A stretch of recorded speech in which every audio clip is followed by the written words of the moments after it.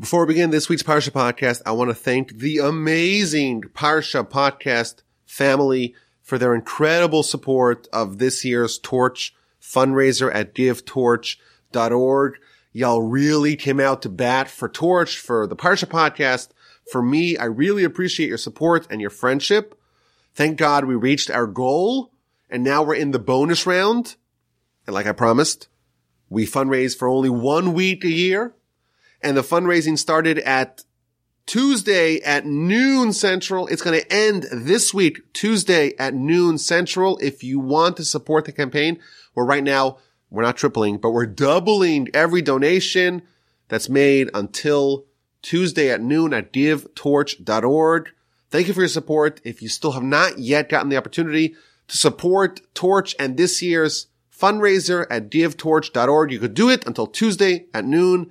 Thank you for your friendship. Thank you for your support.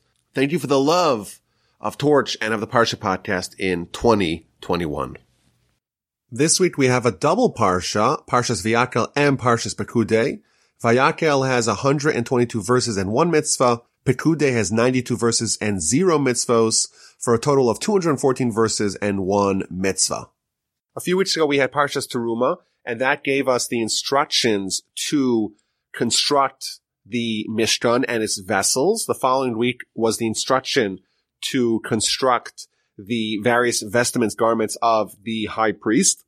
That was the instruction phase. In this week's Parsha, there's going to be the implementation, the actualization of that instruction, where Moshe is actually going to do all the fundraising and do all the construction that was delineated a few weeks ago. And of course, one of the themes of the Parsha that we'll talk about is the need for the Torah to repeat it in detail, almost some sentences word for word from what the instruction that was given a few weeks ago, whereas normally the Torah tries to mince words and try to say things in as succinct and pithy a way as possible. In this week's Parsha, almost the whole Parsha could have been shortly summarized in a sentence like Moshe actually did what he was told to do, and instead the Torah found the need to actually go through and delineate thing by thing what Moshe did together with his lieutenants, Betzalel and Eliav and the rest of the Jews. So the Parsha begins where Moshe assembles the entire assembly of the children of Israel and says to them, these are the things that Hashem commanded to do. So Rashi right away rehashes his position that these most recent Parshios are not written chronologically.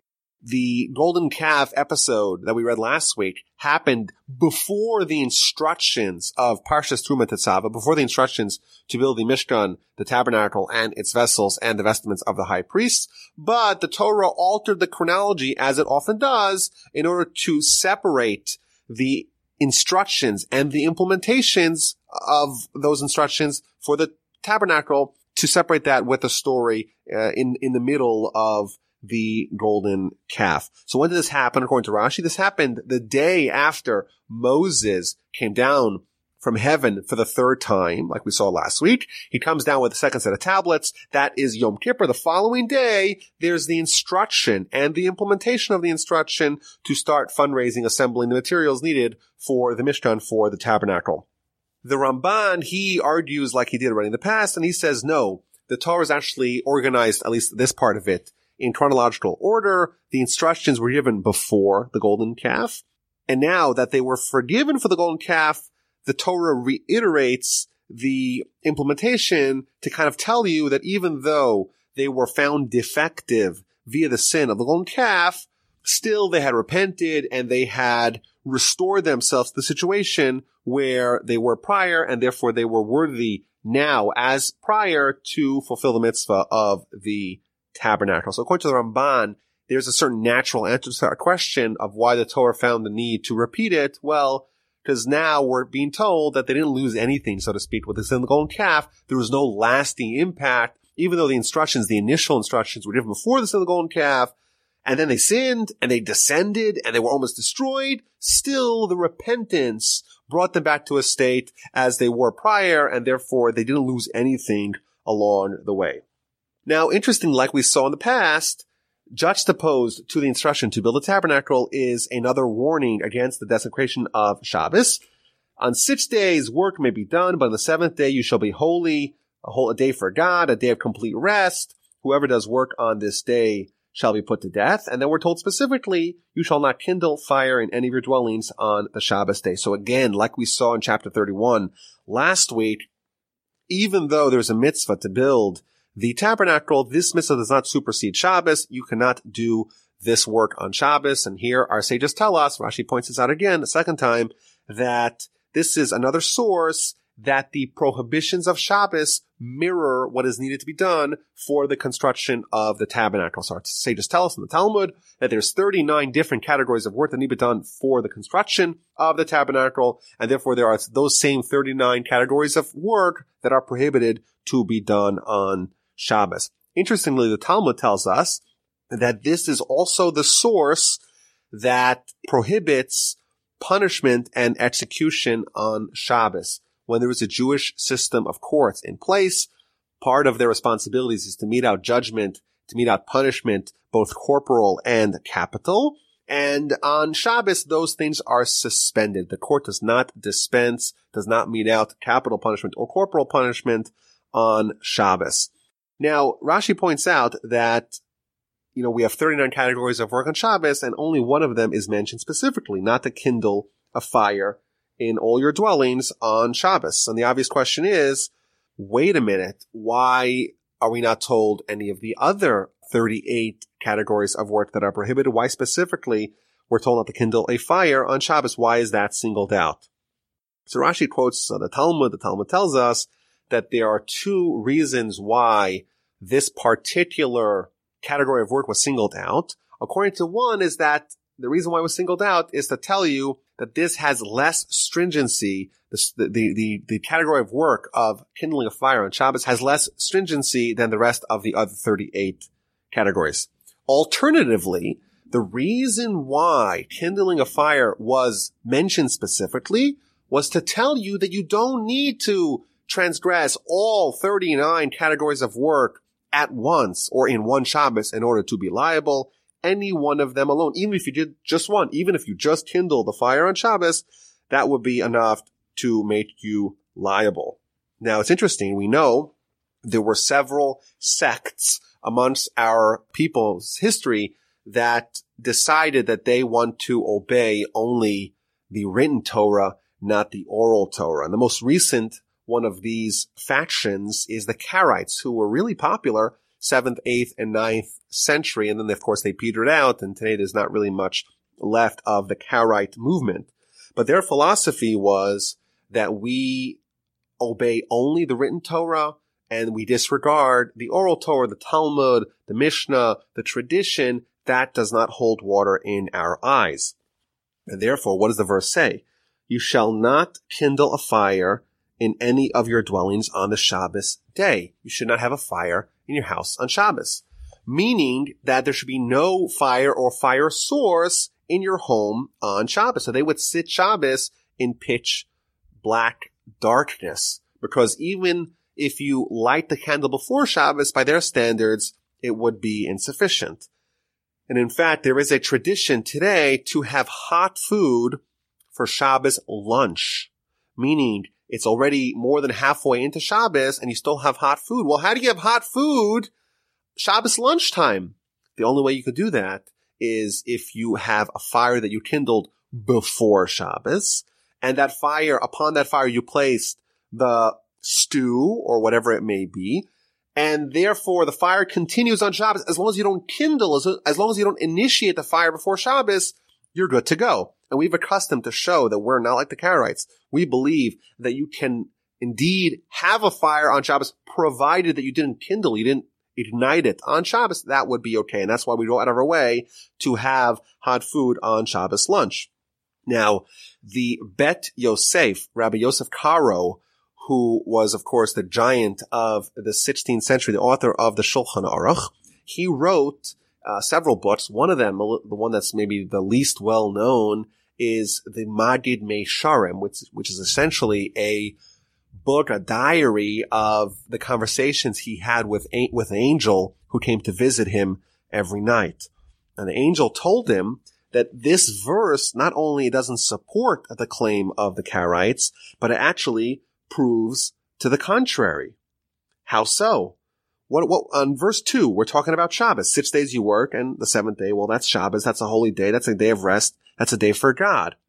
So what happens in verse 3? You shall not kindle fire in any of your dwellings on the Shabbos day. Why does it need to add those last words? Biyom HaShabbos, on the Shabbos day. After all, aren't we just talking about Shabbos? Why is there a need to reiterate in verse 3 that you cannot kindle a fire on the Shabbos day? It must mean, says the Maggid, says the angel to Rabbi Yosef Karo, it must mean that only on Shabbos is there a prohibition to ignite the flame, to ignite the fire. However, if the fire was extant from before Shabbos, you would be allowed to keep it on Shabbos, which is why we have lights on Shabbos, and you could even leave a stove on. So long as you don't ignite it on Shabbos, it is okay. Okay, so we have this preamble that Moshe is gathering the Jewish people, and now he tells them before anything, don't do any work on Shabbos. And then he says, okay, time to fundraise. Moses said to the entire assembly of the children of Israel, saying, this is the word of Hashem that he's commanded us. Take for yourself a portion, fundraise. And of course, it's the same list of materials that we've spoken about the past couple of weeks. Gold, silver, copper, different kinds of wool, linen, goat hair, various skins, the wood, the oil for illumination, the spices needed for the incense, and the various stones needed for the ephod, for the apron-like garment, and for the breastplate. Now, there's an amazing Ramban here in verse 5. He points out that throughout the entire portion, it talks about the heart. People who committed their heart, people who have righteous heart, people who have wisdom of the heart. And he says something very fascinating. He says the end result of the Mishkan, of the tabernacle, is that God's presence, God's Shekhinah dwells there. Says the Ramban, this does not happen on its own. Rather, each individual who's contributing in some way to the project is investing their heart, the seat of the Shekhinah within them, the kind of the spiritual spark that we each have within us, in our soul, in our heart. Each one of them is contributing that towards the project, and the collective sum of the hearts of all of Israel, that's the Shekhinah that indeed dwells in the tabernacle in the Mishkan. Very powerful idea. So Moses conveys the message. He makes the clarion call, the fundraising call for the tabernacle, and he also reaches out and tells people that we need manpower, people who are skilled to do all the work, and he delineates the various vessels needed for the tabernacle. So we spoke about them: the inner altar, the outer altar, the kior, the basin, the ark, the shulchan, the menorah, all the various things that we've spoken about the last couple of weeks. So Moshe has conveyed the message. Again, he wants people, manpower, personnel, talent. He wants also materials needed to do that. So every man whose heart inspired him came, and everyone whose spirit motivated him brought the portion of Hashem for the work of the tent of the meeting. Indeed, after Moshe's speech, the people, they rallied to the cause for the labor and for all the sacred garments. There's a very powerful Ramban here in verse 21. Again, he's talking about the fact that their heart inspired them, and everyone whose spirit motivated them. So what does this mean? What is this power, this ability, these talents that are uncovered? So the Ramban, and this is similar to what we said last week about Bezalel, he said that people have their heart, so to speak, motivate them, inspire them to the work. Again, like he said last time, these are people that until very recently were essentially slaves. They don't have a background in metallurgy, all this precise craftsmanship. These aren't journeymen, contractors, carpenters who have all this experience. So where did they learn? There wasn't a teacher. They didn't go to some school to learn how to do this. They had no one to guide them. Says the Ramban, each one of them found internally, they had this discovery of uncovering unknown talents that they didn't even know that they had. Because they had ambition, because their heart inspired them, they had ambition, they had determination, and they discovered that they actually do already have it within them. They took initiative. They were opportunistic. They were bold. They put themselves out there and they discovered that, you know what? They could figure it out. Why? How did they figure it out? Because naturally they had the ability.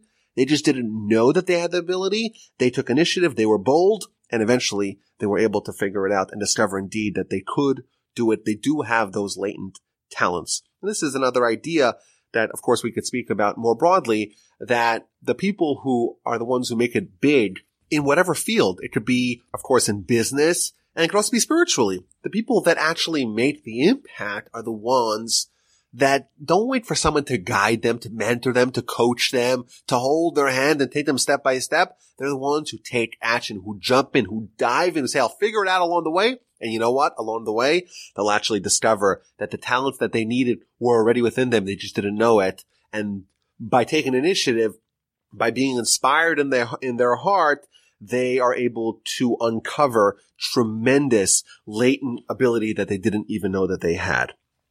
So the people are ready, and then they come with the donations. The men came with the women. Everyone came. Everyone's heart was motivated them. They brought bracelets and nose rings and other rings and bodily ornaments, all sorts of gold ornaments. Every man raised up an offering of gold to Hashem.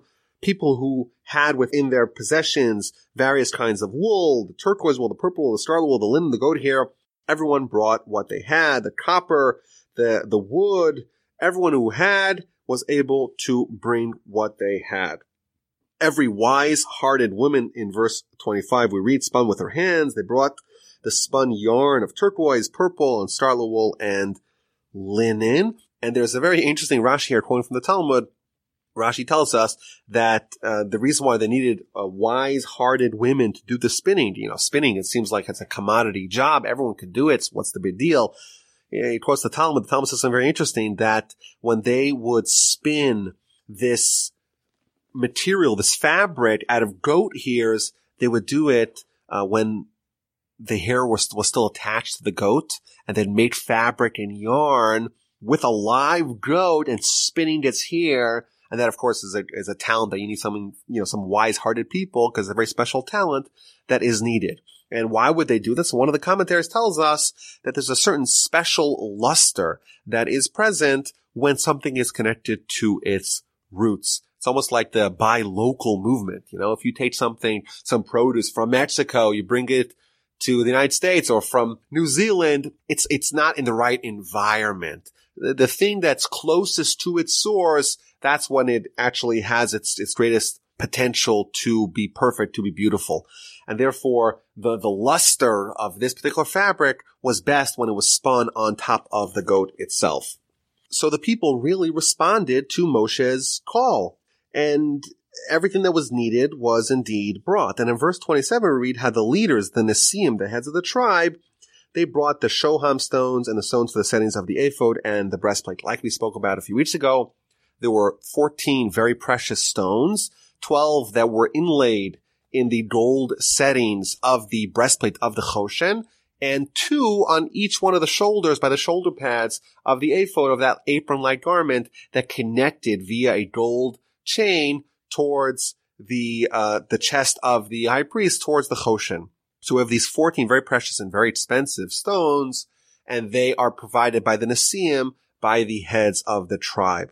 There was an amazing and very maybe somewhat puzzling Rashi here about these Nesiim, about these gifts that we received, that the Jewish people, that the Mishkan effort, the coffers of the Mishkan, the coffers of the tabernacle received from the Nesiim, from the heads of the tribe. So Rashi tells us that in the book of Leviticus, there was another fundraiser, and in that fundraiser, it wasn't the Nesiim coming at the end. They weren't coming at the end, the last ones to give a donation. Rather, they came at the beginning.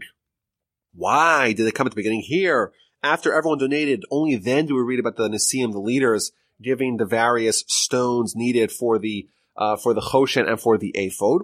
Why over here did they come at the end and there they went at the beginning? Because here they had a plan. They made a calculation. What they say? He says, well, they said, you know what? We'll let the community, we'll let the people donate whatever they give, and whatever's left over, whatever they don't give, we will cover. What happened? The people gave everything. They were so generous. They gave all the gold and all the silver and all the copper and all the various wools and fabrics. Everything was donated, and there was nothing really left besides for these 14 stones. And therefore, the Nesiim, they were worried, we have nothing to give. So the only thing that's left, they quickly jumped and they gave those 14 stones. And Rashi says this was a mistake. They made a mistake. They should have given ahead of time. And the Torah, how the Torah spells their name, it spells it in a way that indicates that they made a mistake. How so? Because in Hebrew, this may sound a little strange, someone who's not familiar with Hebrew, but in Hebrew, there's sometimes different ways to spell the same word. And the reason for that is, just like in English, we have consonants and we have vowels. In Hebrew, the vowels sometimes are written in the form of letters, but sometimes they are not written in the form of letters. Rather, they are in the invisible nikudot. So if you learn Hebrew, you learn that on top and the bottom of letters, there's various dots and dashes that represent the vowels that tell you how to pronounce a certain word. Now, the word Nesiim, which means the leaders or the princes or the presidents of the tribes, it usually is spelled with all the vowels written in the form of letters. But here, when it's talking about the Nesiim and their donation of the 14 stones needed for the ephod and the choshen, it deducts one of the letters from their name. Says Rashi, why does the Torah remove one of the letters from their name? Because they should have jumped ahead. They shouldn't have waited to the end. They shouldn't have tarried. They shouldn't have been lazy. And therefore, as a way for the Torah to criticize them, a letter is deducted from their name. Very interesting Rashi here, quoting from the sages in the Midrash. So with all the material assembled, Moses says to the children of Israel, see, behold, Hashem has proclaimed my name, Betzalel, the son of Uri, the son of Hur, from the tribe of Judah. This Betzalel is so talented, he's filled with godly spirit, with wisdom, with insight, with knowledge, with every craft. He is a true Renaissance man who's able to be an expert in all the areas and all the craftsmanship. He weaves design to work with gold, silver, copper, stone cutting for setting, wood carvings, everything to perform every craft of design. He has the complete package. And he also has the ability to teach. This really, there's no better candidate to lead this effort. Him, together with Ahaliav, the son of Achisamach, from the tribe of Dan. He filled them with a wise heart to do every craft of the carver, weaver of designs, embroiderer, all the wool, the linen, the weaver, the artisans of every craft, and makers of design. So there's a few interesting things here that we see. First of all, one of the commentaries points out that not only did Betzalel have the ability to do all the work, but he was also able to mentor. And this is interesting. Sometimes the people who have all the talent, they're so talented, and to them it comes so naturally, they don't have the ability to convey that to someone who is uninitiated. Betzalel was that rare combination, like we said, a Renaissance man, who had all the skills and all the knowledge and all the ability in all these various disparate fields, but also had the ability to teach that to others. He was also able to mentor to others. It's also interesting here, Betzalel, we get him, we also get his father, Betzalel ben Uri, the son of Uri, the son of Hur. Hur, of course, we saw him a few times already in the Torah. He is the son of Miriam, so he's the nephew of Moses. Thus, in effect, this is Moses' great nephew or great nephew. That's Betzalel. And Betzalel's pedigree is given all the way back to Hur, so that we don't hear only about his father, we hear also about his grandfather. Whereas Ahaliav, who is the other person who's leading the effort, we're only told Ahaliav, the son of Achisamach. We don't get his grandfather. So how come with Betzalel, his pedigree goes all the way back to his grandfather, whereas by Ahaliav, it goes only to his father? So I saw two answers here. Number one, we know that Hur, he had recently died. Why? Because when the Jewish people were doing the sin of the golden calf, he was one of the leaders appointed by Moshe to keep things in order.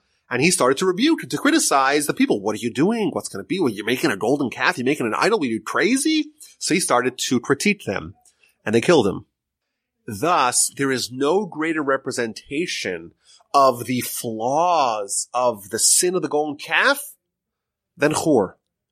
And therefore, what happens? What do we have? We have the golden calf. What's coming to fix that? That's the tabernacle. It's so fitting that the grandson of Hur, he's the one who is going to provide the atonement, so to speak, for the murder of Hur, for the sin of the golden calf, which is represented by the murder of his grandfather.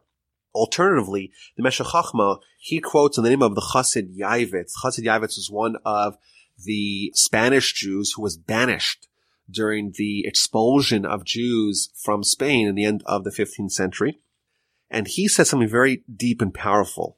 We know the Jews of Spain were offered a very terrible set of options. Either you convert to Christianity and you could stay in Spain and maintain all your wealth and everything, or you leave with nothing. You leave penniless. And we know the Jews, around half of them, picked up and left. And about half of them stayed and converted. And most of those who stayed and converted, they said, you know what, we'll try to maintain our Judaism in hiding, clandestinely. They became known as the Marranos or the Conversos. And of course, the Inquisition was dedicated to try to root out those fake Christians, those people who were secretly behaving as Jews. Which one of those groups made the right decision? So the Chassid Yavitz, again, he's someone who personally had to flee. He says, well, the simple Jews, they said, well, wait, these people are offering us to convert to Christianity or to stay as Jews. We're leaving. We're not asking questions. Don't overthink the matter. We're out. And the more sophisticated Jew says, well, we have a lot of money here. And well, we think that we're smart enough, we're clever enough to be able to do both. The people who were more sophisticated, so to speak, those are the people that had a more difficult time. And many of those people, they actually stayed. Similarly, what do we have? We have Hur. Hur is someone who is almost like he's simple in the story. The Jewish people say, we're going to go to the golden calf. And they have all kinds of reasons why it makes sense. Well, it's not an idol. It's a representation of Moses. They have all kinds of justifications for it. And Hur says, wait a minute. Simply, what are we doing? We're doing a golden calf? Don't give me any of your cockamamie, convoluted arguments. I'm not interested. This is a bad idea. I'm out. That sounds like a very simple-minded argument. And you know what? He was killed for it. They're like, no. They came with a more sophisticated argument. This is not idolatry. Of course, it eventually became idolatry, but they had all kinds of sophisticated reasons why they wanted it. The Torah tells us, Betzalel ben Uri ben Hur, that Betzalel is the grandson of Hur. And you say Hur was unsophisticated? Look at his grandson. His grandson there was no one more clever, no one more capable, no one more gifted, no one more talented than Betzalel. He was indeed filled with all kinds of wisdom. Now Rashi points out that we know Betzalel came from the tribe of Judah, which was the tribe of the monarchy, but Aholiav, the son of Achisamach, he comes from the tribe of Dan. And Dan, out of the 12 tribes, it's one of the 4 tribes that were from the secondary wives of Jacob. And Rashi points out that there's a certain equality here between Betzalel and Aholiav, even though one of them comes from the most prestigious of the tribes, and the other one comes from maybe the least prestigious of the tribes, but they are equal. The Torah is a meritocracy, and therefore, even though one of them has a more prestigious pedigree, it doesn't matter, they're both equal. And this is, I think, an important idea that we see again and again in Jewish history. And in fact, the Rambam points out in his introduction to Mishnah that in our history we've had leaders who were the undisputed Torah giants of their era, who were either converts or descendants of converts, like Shmai Naftali and Rabbi Akiva, Rabbi Meir, Onkelos, etc. And he stresses this point because this reveals something about the essence of what we stand for. It's a meritocracy. You don't get in for free. You have to earn what you get. And no matter where you come from, you could reach the greatest heights. Okay, so we have a plan in action. The fundraising's been done. We've assigned Betzalel and Aholiav together with all their helpers as the people who are going to do the job. And then we have chapter 36. That's the plan. Betzalel shall carry out with Aholiav and every wise-hearted man within whom God has endowed with wisdom and insight. And Moses summoned Betzalel and Aholiav and all the wise-hearted men and everyone who was inspired to do the work. And they take all the gold, and people start bringing tons of gold and silver materials, and there's a problem. These wise people who are overseeing and organizing all the material needed, they tell Moshe, we have a problem. The people bring more than enough for the labor. So quickly they make an announcement. Moses commanded, they proclaim throughout the camp, man and woman shall not bring any more gifts towards the sanctuary. And the people were restrained for giving, and that what they had brought, that was enough to do, and even a little bit extra. So this is a fundraiser's dream. You have a certain amount of money you need to raise, and you start raising it, and the first day, people start showering you with so much gold and silver that you actually have to stop them. It's too much. You got to quickly. So they ran to Moses. They're overseeing the coffers. People are just coming and pouring in. Oh, we have to stop it quickly. And they make an announcement throughout the camp. So the commentaries point out, this shows their character. This seems like a golden opportunity for a little bit of grift. I'm working on the project. I got pocket a little bit. There's so much extra. And still, what do the people do when there's too much? They run to Moses. There's too much. And what does Moses do? He quickly stops everyone from giving. People are so excited to give, but they have to stop giving because there's enough, and we don't want to have any extra. We don't want to pocket anything from ourselves.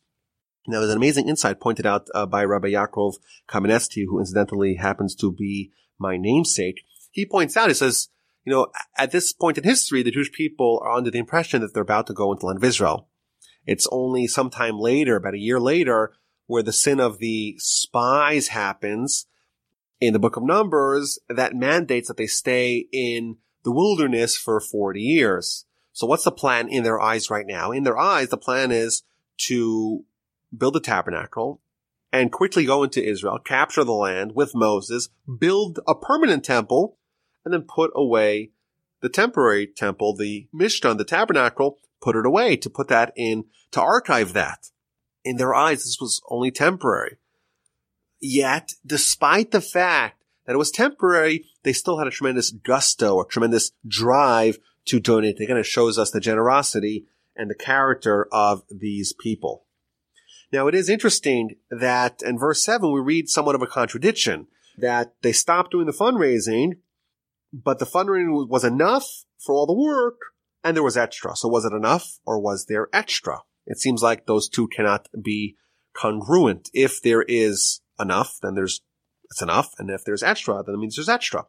So there's many answers given. One of the answers, the Or Chaim tells us that there was a miracle, that the amount of gold and silver and other material that was needed was indeed more. There was extra, but it was enough because it was subsumed in the needed material. Like we said, there's miracles happening everywhere. And one of the miracles is that the gold, so to speak, absorbed some of the extra gold, and therefore there was no extra. Even though there was initially extra, it was swallowed up by the other gold, and same was true by the rest of the other material.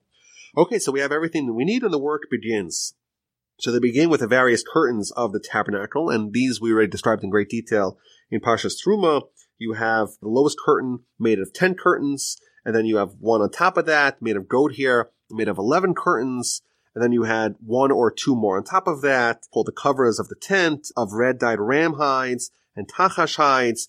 And then we have the planks at the side of the tabernacle made of wood.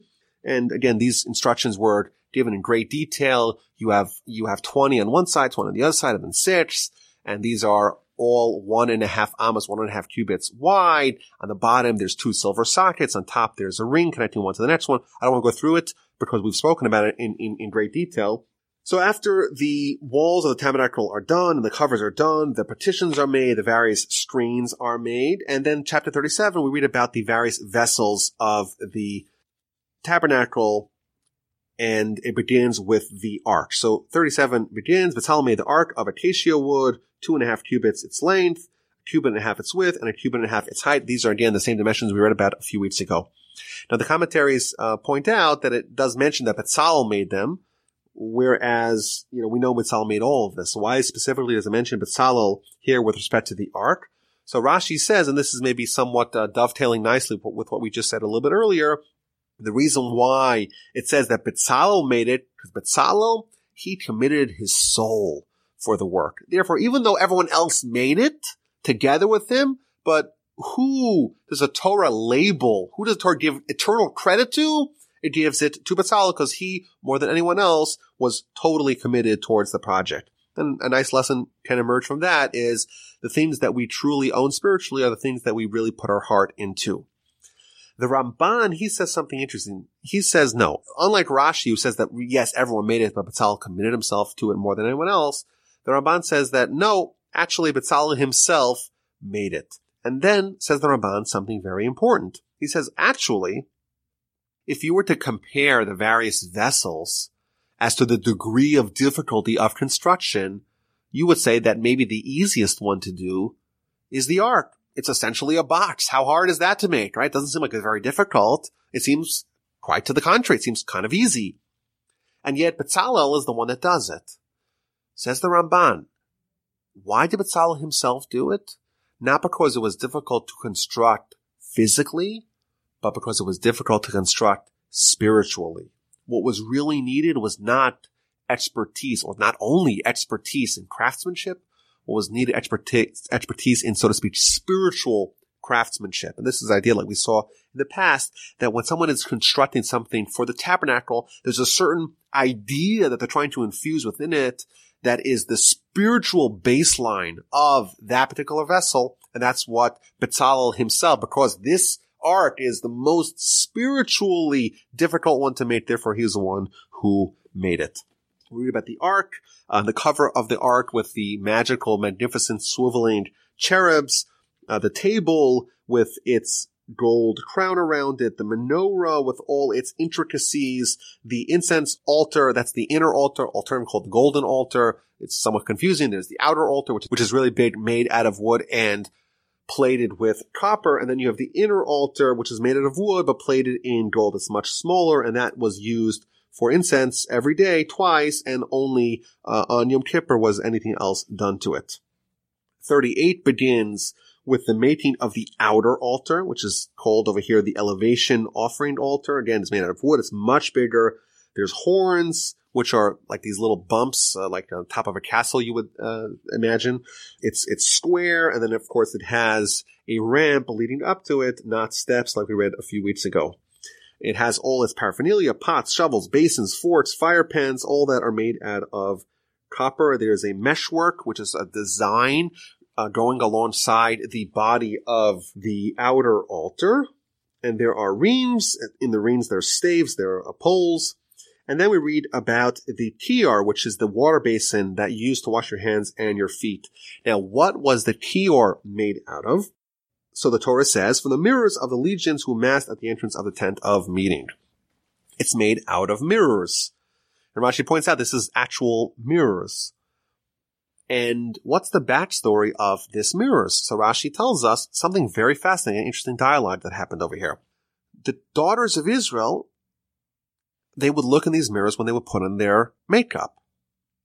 And when the call came to donate all these materials, they came with their gold and silver and everything, but also with these mirrors.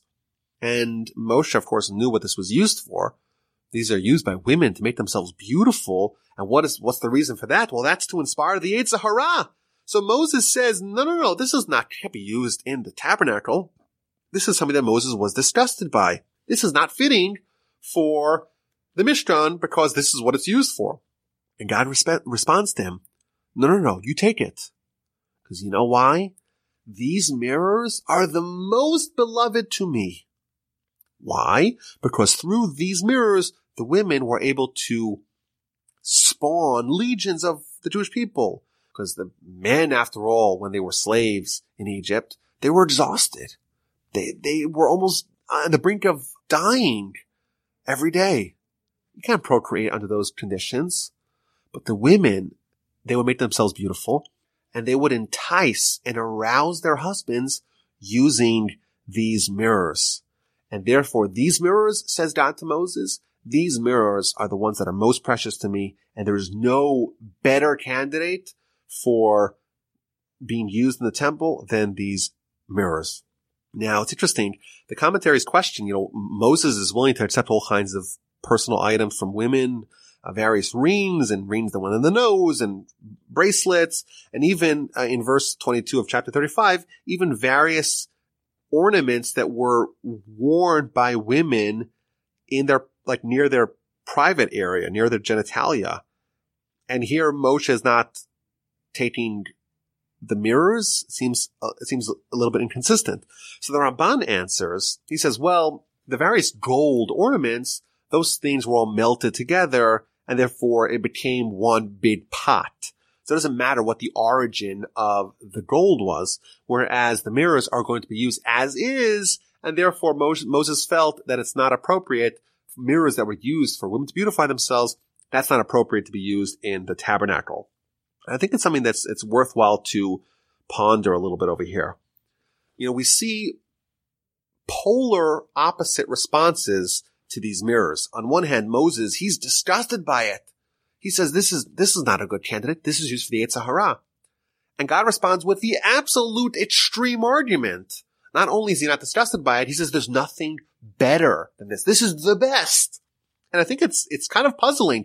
How is it possible that Moses and God have such diametrically opposed positions on this matter? How is it possible that Moses is like, this is disgusting. This is terrible. This is used for the Yetzer Hara. This is used for the evil inclination.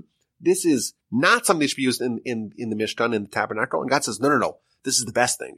This is the most desirable thing in my eyes. What's, in fact, the disagreement? So I want to suggest maybe an answer based on the Talmud in the book of Sotah on page 17a. The Talmud says that a husband and a wife, a man and a woman, if they are meritorious, if zachu, shechina b'neihem, then the shechina is amongst them. If they're meritorious, the shechina is amongst them. However, if they are not meritorious, a fire will consume them. Says Rashi, what does this mean? The word ish means man, and the word isha means woman.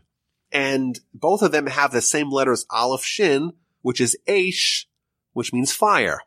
But the man has aleph yud shin, and the word woman has aleph shin hey. And the letters yud and hey, they're the name of God. Therefore, when a man and a woman are in their idealized situation, God is amongst them. You have the name of God. Whereas if you withdraw the name of God, you take the yud away from the man and the hey away from the woman, you have Aish and Aish, you just have fire. Their names, when God is removed from them, it just means fire. So what does this mean? So our sages explained to us that what this means is that a man and a woman in their most intimate relationship, if they are meritorious, then God is amongst them. That union can be the most spiritual acme, pinnacle of human experience. God's amongst them. The Shekhinah is amongst them. That's if they're meritorious. Whereas if they're not meritorious, that same union, all you have is fire. Which means a very powerful idea. The Yetzer Hara, the evil inclination that's there to spur us towards sin, that really depends on the context. If they're meritorious, then that union, that thing that could have been a sin, well, actually, it was a representation of the Shekhinah. The Shekhinah is amongst them. That very same union, if it's devoid, if it's been denuded of God's presence, all you have is the fire of the evil inclination of the Yetzer Hara. Both God and Moses, so to speak, when they saw these mirrors, they saw the Yetzer Hara. They saw the evil inclination. They saw the passion, the arousal, the lust, the licentiousness of marital intimacy. Moses is like, well, this has no place in the tabernacle. This is the Yetzer Hara. What is this doing over here? It doesn't belong. And God says, quite the contrary. There is nothing more desirable for me, because in the way that they did it, in the efforts that they took to bring the Jewish people to where they are today, a mighty nation, a nation worthy of accepting the Torah, that was actually a variety of marital union that is meritorious, and therefore God is amongst them, the Shekhinah is amongst them. And indeed, in the Mishkan, in the tabernacle, you're trying to bring God, you're trying to bring the presence of God, the Shekhinah. There is no better candidate to do that than those mirrors that symbolized a union of husband and wife when they are indeed meritorious, and God's Shekhinah is amongst them. The Parsha concludes with the construction of the courtyard, which is the surrounding area of the courtyard in which the Mishkan was held, and then there's the screen at the entrance of the Mishkan, and thus concludes Parshas Vayakhel. Parshas Pekudei begins with a counting of the materials used, or some of the materials used for the tabernacle.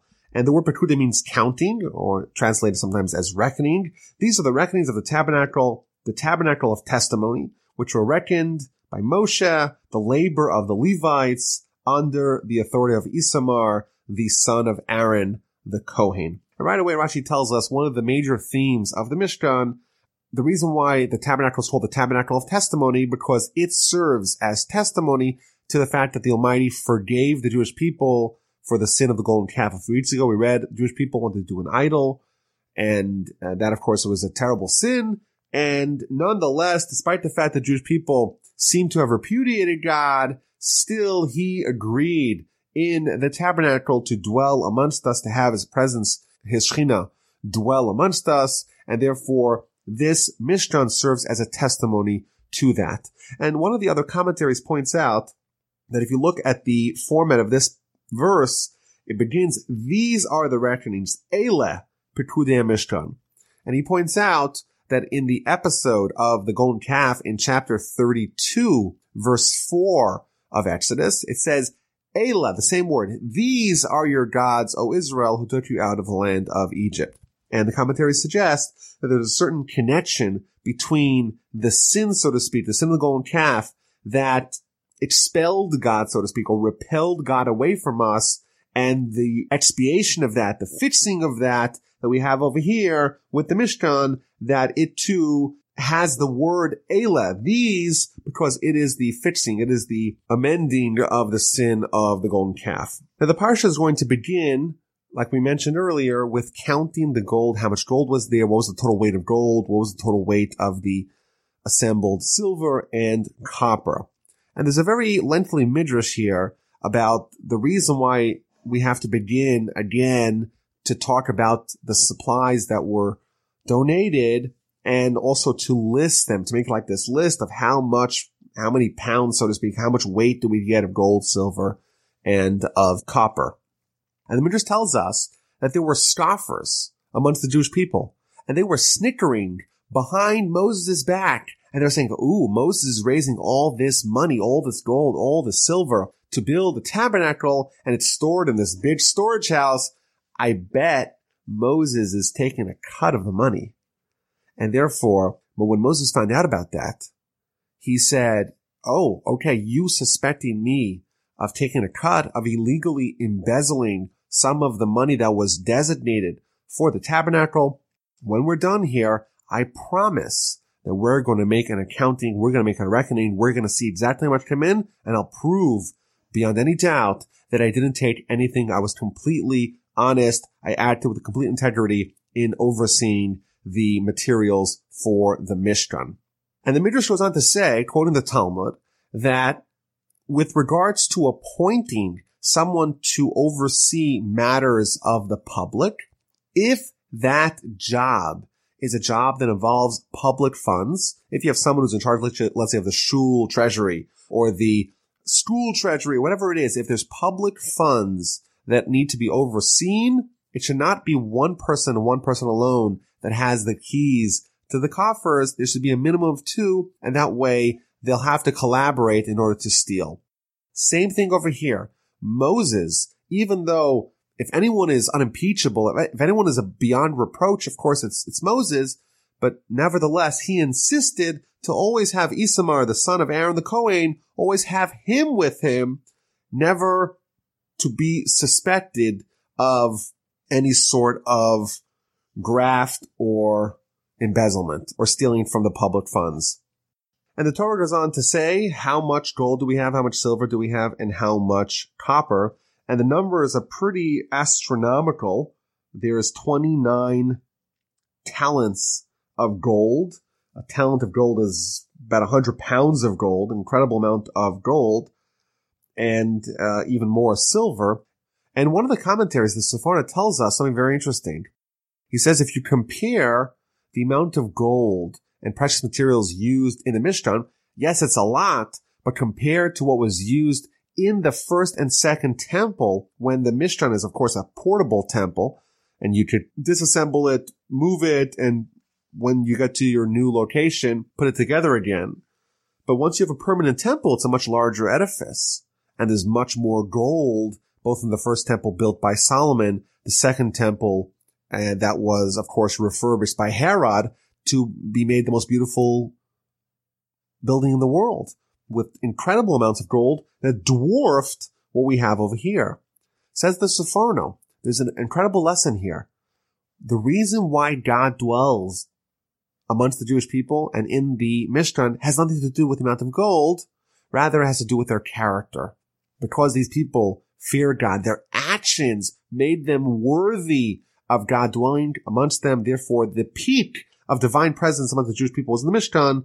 It was still present in the first temple, but once the second temple came around, it was much more diminished. And despite the fact that it had all the gold is not what brings God. It is the character of the nation that has built and that is living with the temple or the tabernacle. Now, we're told that there's 100 talents of silver, and there's also 100 silver sockets, and each one of those silver sockets is 1 talent of silver. Now, it's interesting that the majority of the items that were fundraised for the Mishkan were done based upon the largesse and magnanimity of the donors. There was only one thing that was obligatory for everyone, and that is the half shekel that everyone gave, and that was used to make these silver sockets that go underneath at the base of the walls of the Mishkan, the walls of the tabernacle, and that were used to hold up the wooden beams. And I think maybe there's a deep lesson here that, the Jewish people, they're going to have a relationship with God that is embodied by the tabernacle. And the great relationship, of course, is there's all these things that the two partners in the relationship do for each other, that they do have the goodness of their heart. They're inspired, they're generous, they want to act good towards their partner. However, every great relationship, it's not enough to have the things that you do of the goodness of your heart. There has to be a basis of obligation. The foundation has to be obligation. Similarly, a few weeks ago, we had, of course, the episode of the giving of the Torah at Sinai, and we read, quite interestingly, that the Jewish people, they committed themselves. They were in. They said, Na'aseh v'nishma, we will do, we will listen, whatever God tells us, we're on board. Yet, the Talmud tells us that despite the fact the Jewish people voluntarily agreed to be all in, God took the mountain and wielded it on top of them and said, you better accept the Torah or else I crush you to death over here. I don't get it. If the Jewish people already pledged that they are in, why did God need to wield the mountain over them? Why did he need to force them to accept it based upon this obligation? And the answer is that despite the fact that Jewish people, they agreed to adopt the Torah, the foundation of everything is the obligation. I think, similarly with marriage, any sort of relationship, but certainly marriage, the couple loves each other, and that's amazing. And if they don't have that, it's pretty bad. But there's still a certain concretization, there's still a certain commitment that the marriage begins with. It's not enough to have the love, you also have to have the commitment, and that's the way to ensure a harmonious and lasting relationship. And one of the commentaries tells us something very fascinating. The Baal HaTurim here says that the 100 silver sockets that held up the beams, they correspond, the Talmud tells us that every day we're supposed to make 100 blessings. Of course, when we pray, there's all kinds of blessings that we say when we pray, when you eat, when you go to the bathroom. But the sum total every day should be a minimum of 100 blessings. Now, if you just say the 3 daily prayers, you have about 90 or so. So all you need is to eat a few things, and if you make before blessings and after blessings, go to the bathroom a couple of times, you should have it covered every day. But the Talmud says that you have to have 100 blessings a day. And it's an interesting correlation here, interesting comparison that these silver sockets that lie at the basis of the Mishnah, of the tabernacle, they correspond to the 100 blessings that we say every day. Every time we say Baruch Atah Hashem, blessed are you Hashem, we're again reinforcing this relationship that we have with God, reminding ourselves of the obligation to thank Him before we partake in the pleasures of this world. And that creates the basis of our internal mission, our internal tabernacle, our internal relationship that we have with God that is manifested with our daily blessings. Okay, so we have counted the amount of gold and silver. The Torah tells us again how much copper. There were 70 talents of copper. And then we're going to talk about the creation of the vestments of the garments of Aaron, the high priest. Chapter 39 begins from the turquoise, purple, and scarlet wool. They made knit vestments to serve in the sanctuary, and they made the holy vestments for Aaron as Hashem commanded Moses. Now, it's interesting. This is the first of more than a dozen times that this formulation appears in the Parsha, as Hashem commanded Moses. Everything that Moses did, and he directed Bezalel and Ahaliah, the people that were in charge of this whole operation, everything was done precisely, exactly as God commanded Moses. Now, the fact that it's repeated again and again should, of course, raise some eyebrows. Wouldn't it be sufficient to just say it once at the end? Wouldn't that tell us that same message? Why is there a need to repeatedly tell us that everything that was done as God commanded Moses? So maybe there's several answers here. One of the answers is that Moses is creating or is overseeing the garments that are going to be given to Aaron. And as we mentioned a few weeks ago, Aaron himself was really not supposed to be the high priest. It was supposed to be Moses.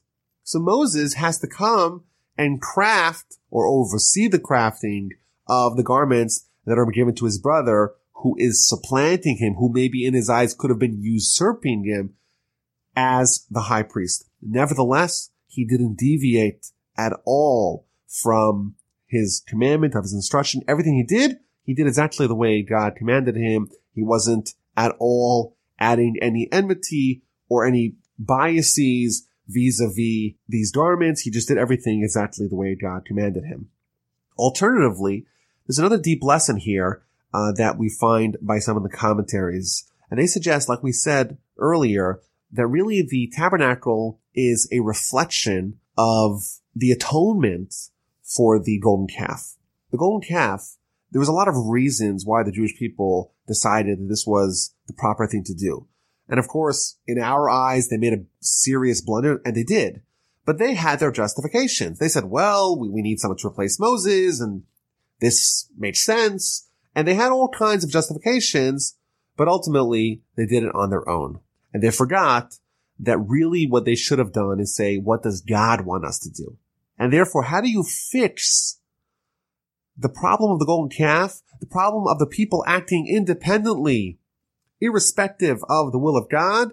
You again and again and again repeat, this I'm doing because God commanded us, God instructed us exactly the way God instructed Moses. By closing out your own mind, by stopping to invest your own perspective on the matter, what you think about it doesn't matter. It's only what God says. That is the way to fix the sin of taking your own good intentions and creating something akin to idolatry. So we begin with the ephod. The ephod is that apron-like garment. It's made of gold, turquoise, purple, scarlet wool, and twisted linen. And we've already described what it looks like. It has the two shoulder straps that go on top. On the two shoulder straps, you have those shoham stones, which connect to the choshen, the breastplate, that goes on the chest of Aaron. Again, it lists the 12 stones of the choshen, upon which the names of the children of Israel, the tribes of the Jewish people, were etched. Now, it is interesting that these 12 stones, the Torah gives us the names of these 12 stones, but collectively they're called the Avnei Miluim. So there's really 14 stones, 2 of them that go on the shoulder pads of the ephod, and 12 of them go on the choshen, go on the breastplate. And they are called collectively the Avnei Shoham, the Shoham stones that go on the shoulders, and the Avnei Miluim. Now, what does that mean? This group of 12 precious stones, each engraved with the name of one of the tribes, they're inlaid in 12 gold settings in the breastplate. And each one of them are quite expensive and very valuable. Yet the Torah collectively calls them the Avnei Milum, which means literally the filler stones, referring to the fact that they fill the gold settings in the Choshen in the breastplate. It's kind of odd. Why would the Torah refer to these incredibly valuable, precious, very expensive stones simply by the fact that they fill the void in the Choshen in the gold settings in the breastplate? And maybe the answer is that the most important job that anyone could do is to do the job that needs to get done.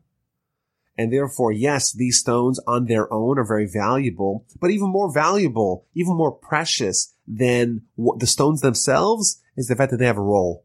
And the role is there's a void in the Choshen, and they have to fill that job. And sometimes, I think the lesson for us is that sometimes the jobs that we need to do are not so glamorous, and they're not so exciting, but even when they are glamorous, we have to realize that what we really need to do is we're put into this world, we're given our mission, and our mission is to do whatever it is that needs to get done, and that's our job, that's our responsibility. Now, the Talmud tells us something very fascinating, that the names of the 12 tribes were etched onto these 12 stones.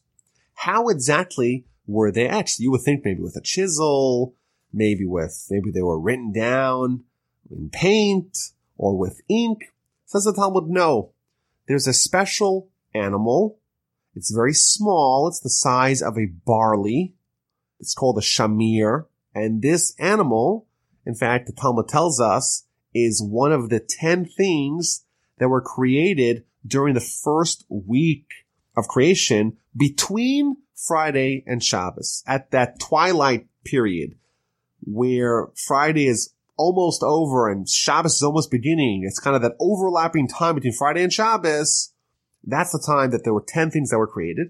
And the commonality that these 10 items share is the fact that they are hybrids. Shabbos, of course, is a day that's all spiritual. And then the 6 days that are physical, that are material. The things that were created between Friday and Shabbos, during that twilight zone, those are the things that are the hybrids. This shamir, this special animal, it's a worm of sorts, that was created during that twilight zone. And the way that engravings were done is that they would write the letters of the names of the tribes, and then they would have this animal trace those letters, and as it traced it had some sort of power that it would etch into the stones those names. A pretty interesting thing. The Talmud goes on to say, well, how do you actually transport it? Everything you put it in, it would continually etch it. The Talmud even says that if you put it on top of a mountain, this small little animal, put on top of a mountain, if it goes over the mountain, whatever covers, it's totally splitting. So if it's on a mountain, it's splitting the whole mountain. And again, this is something that it's very hard for modern ears to absorb, that there's such an animal that has such powers. But think of it as some sort of nuclear bomb. It's really not a lot of material, but it has incredible force. I don't know. It's a laser. It's some sort of power that is condensed in this very special animal, and it was able to split the stone and etch in it the names of the Jewish people. And the Talmud goes on to tell us that when King Solomon constructed the first temple, he had to cut stone. And the problem is you cannot cut stone, again, to make the walls of the temple. You can't cut stone with metal. That's a prohibition. You can't use metal to cut any of the stones used in the temple. So what did he do? He found this shamir, and this shamir, the special animal, cut the stones for him. Pretty cool. After we read about the ephod, we read about the rest of the garments of the high priest. We read about the me'il, which is the robe, and the various tunics, and the headplates, and the crown. And finally, everything has been concluded. Verse 32, we read, all the work of the tabernacle with tent of meeting was completed, and the children of Israel done everything that Hashem commanded Moses, so did they do.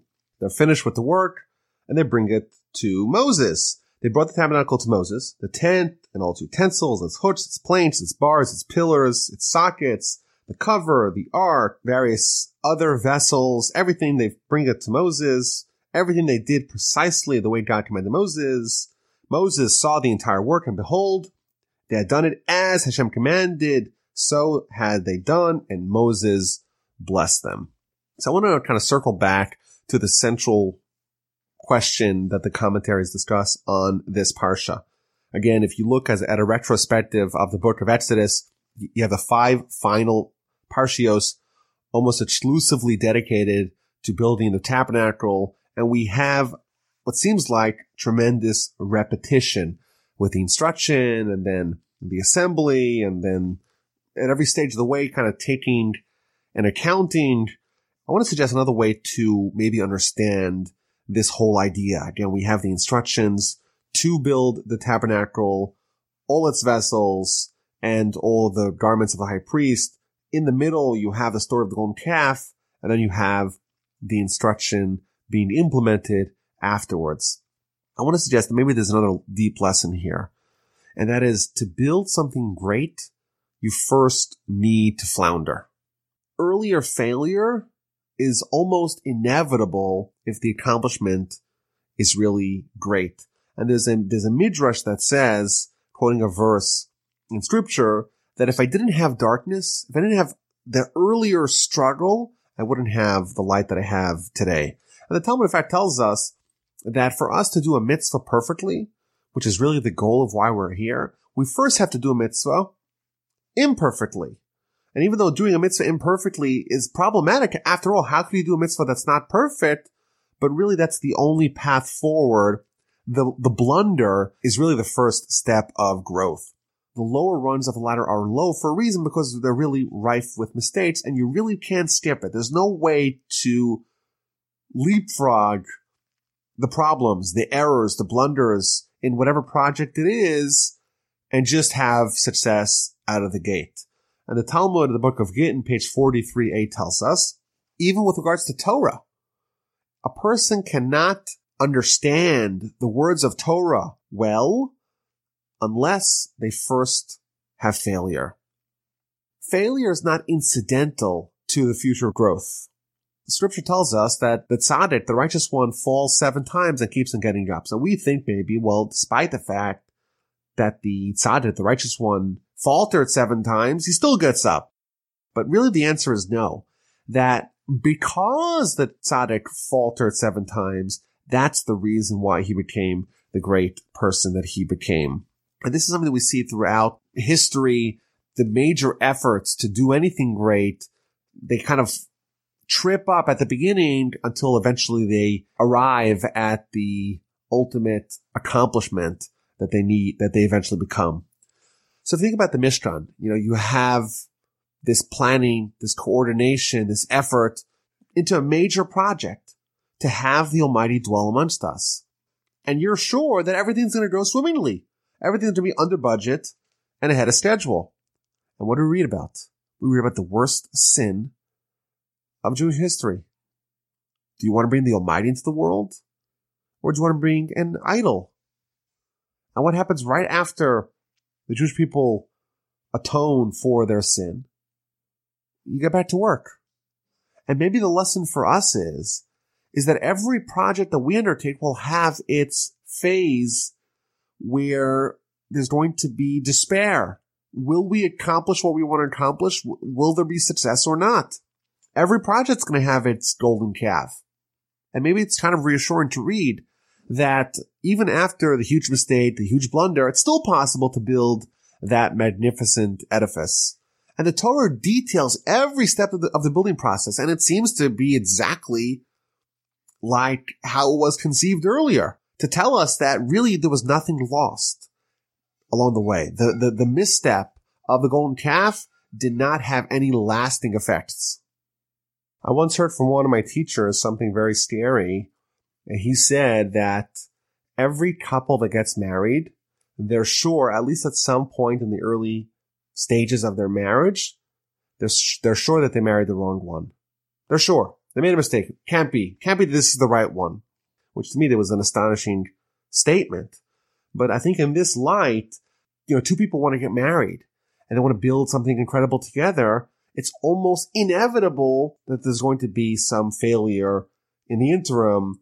The grand plans are going to be disrupted, but they're not going to be abandoned. It's still possible to implement those plans, and therefore reading about how nothing was lost, I think, could provide us a nice degree of consolation.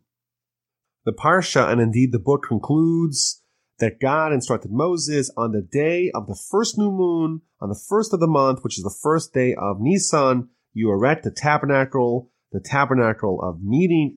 Again, we go through all the details of assembling and setting up the Mishkan, the tabernacle. The tabernacle is erected. Moshe puts all the vessels in the correct place. He does it in a very specific order. Everything is completed, and the book ends. The cloud covered the tent of meeting, and the glory of Hashem filled the tabernacle.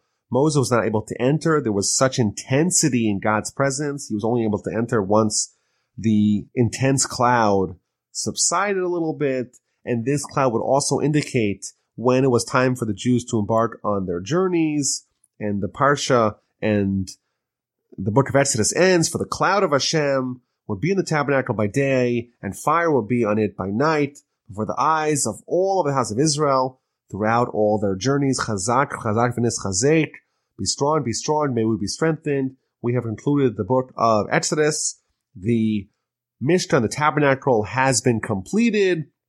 And I think of this somewhat like a lunar mission. You know, we're going to the moon. You spend all that time detailing every aspect of the spacecraft, every aspect of the suits of the astronauts. Everything is planned down to perfection. And finally, we have liftoff and everything works out exactly as promised. The presence of God indeed is dwelling in the tabernacle.